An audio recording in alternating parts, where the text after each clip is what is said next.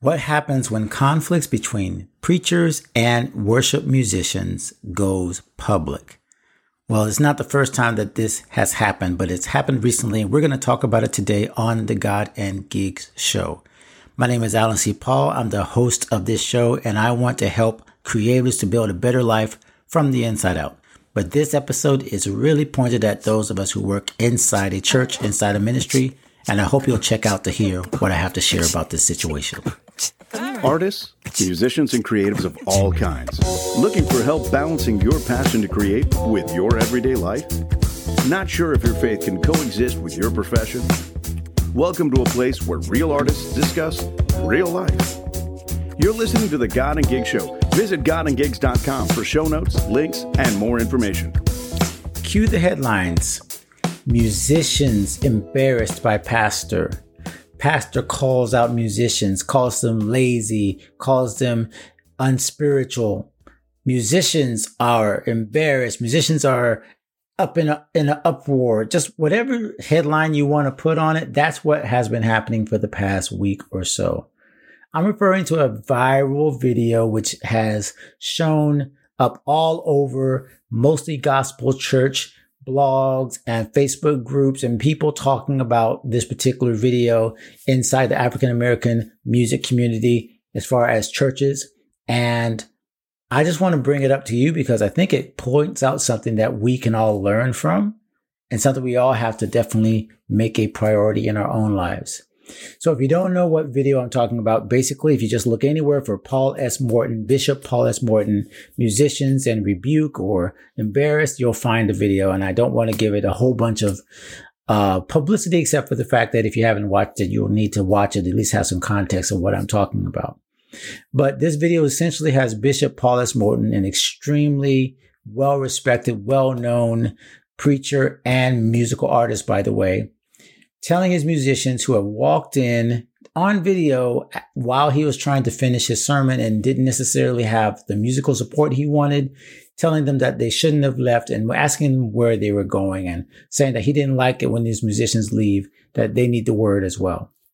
Well, first of all, if I had a dime for every time I've been called out from the pulpit, I would be a millionaire.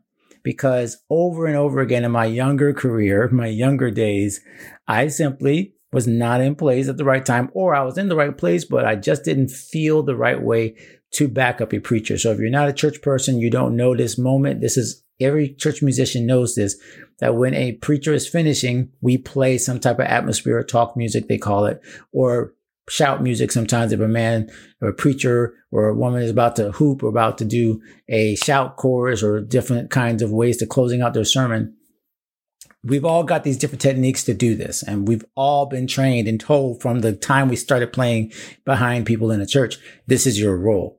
So I want to first jump onto that fact that this is our role. Musicians, whether or not we like being called out, this is our role. This is why we're here. We are one of the few people inside a church that can change atmospheres and change things and do things like that at a moment's notice. Videos don't get fired just haphazardly, and people don't create programs and things like that and then change it all of a sudden. Well, maybe in your church they do, but most likely there's a lot of structure that goes along with the ministry. But there's one place where things can change in an instant is the music.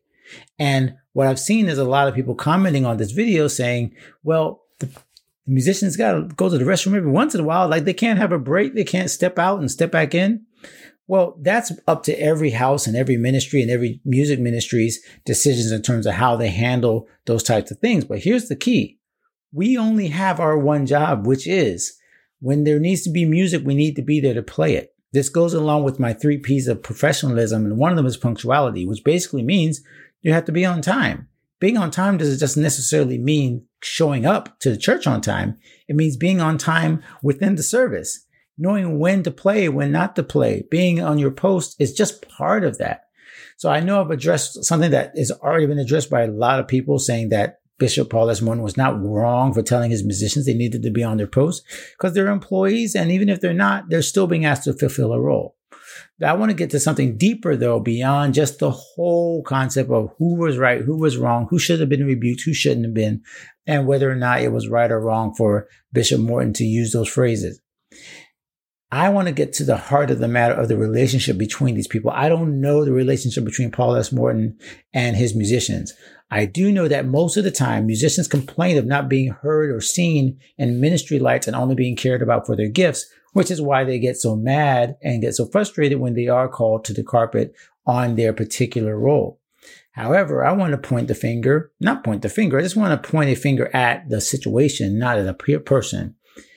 How many of us as musicians and pastors are reaching out to each other to make sure we create relationships where there's mutual respect and mutual understanding that we play different roles? I want to point you guys, if you haven't listened yet, to godandgigs.com/117. Episode 117 of the God and Gigs Show is my interview with Greg Johnson. And as I'm recording this, we just 2 or 3 weeks ago talked about how closely Greg Johnson works with his pastor, Dr. Hart Ramsey. And that relationship is not built on music. It was built on mutual understanding, a desire to learn more of the word, a desire to really become better people. And that Greg found a spiritual father in Dr. Hart Ramsey. Now, I know not everybody finds that when they go to their ministry, and you might not be playing in your ministry where you are a member.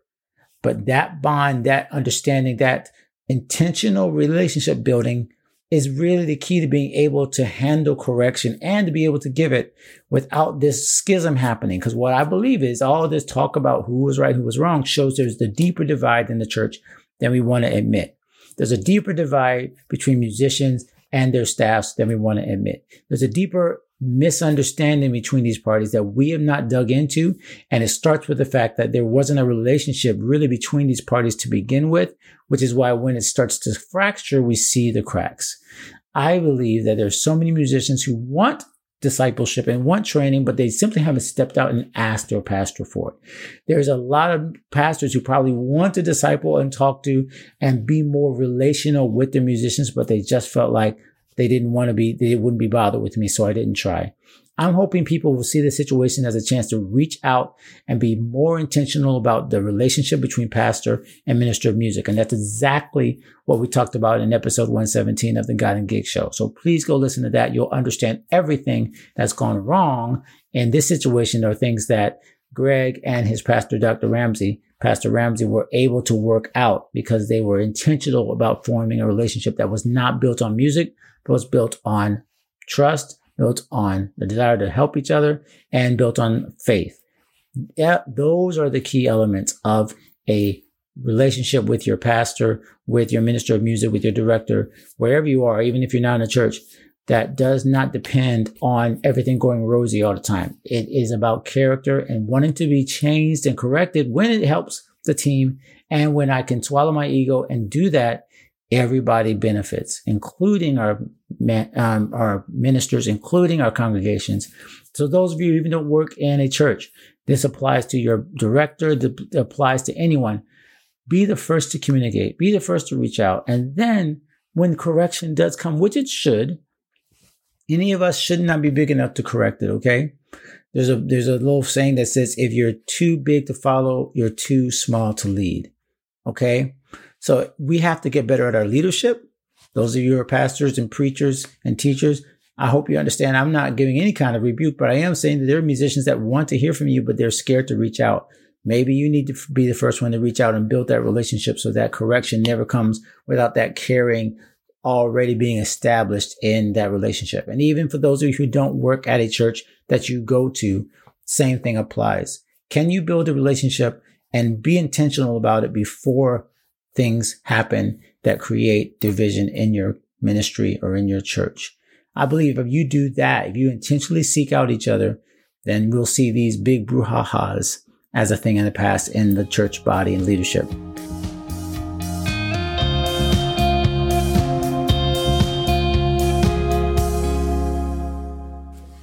My friend, I hope you've heard my heart on this issue. I don't want to continue to highlight division in the church. I only want to help to bring reconciliation between these two super important parts of every worship ministry and music ministry. So if that helped you, please go ahead. Like I said, check out godandgigs.com/117, a few episodes back from this one, and find out what Greg Johnson had to say about this And also always reach out to us at godandgigs.com or my email, alan@godandgigs.com, so we can talk about it and help support you as you try to grow as a musician, creative, and maybe even as a leader of one of those ministries. We'd always want to help out any way we can. That's our show for today. So please make sure you review and subscribe and follow the show on whatever app you're using. And please make sure to continue to become the creative that you were created to be, no matter where you work or where you minister, because it's so important to all of us that you continue to grow, and it's going to make all of us better. So until next time, thanks for listening, and we'll see you next week. Thanks for joining us here at the God and Gigs Show. Please leave us a review on iTunes, like our Facebook page, or visit godandgigs.com and tell us what you thought of this show. We'll be back soon. In the meantime, go create something amazing.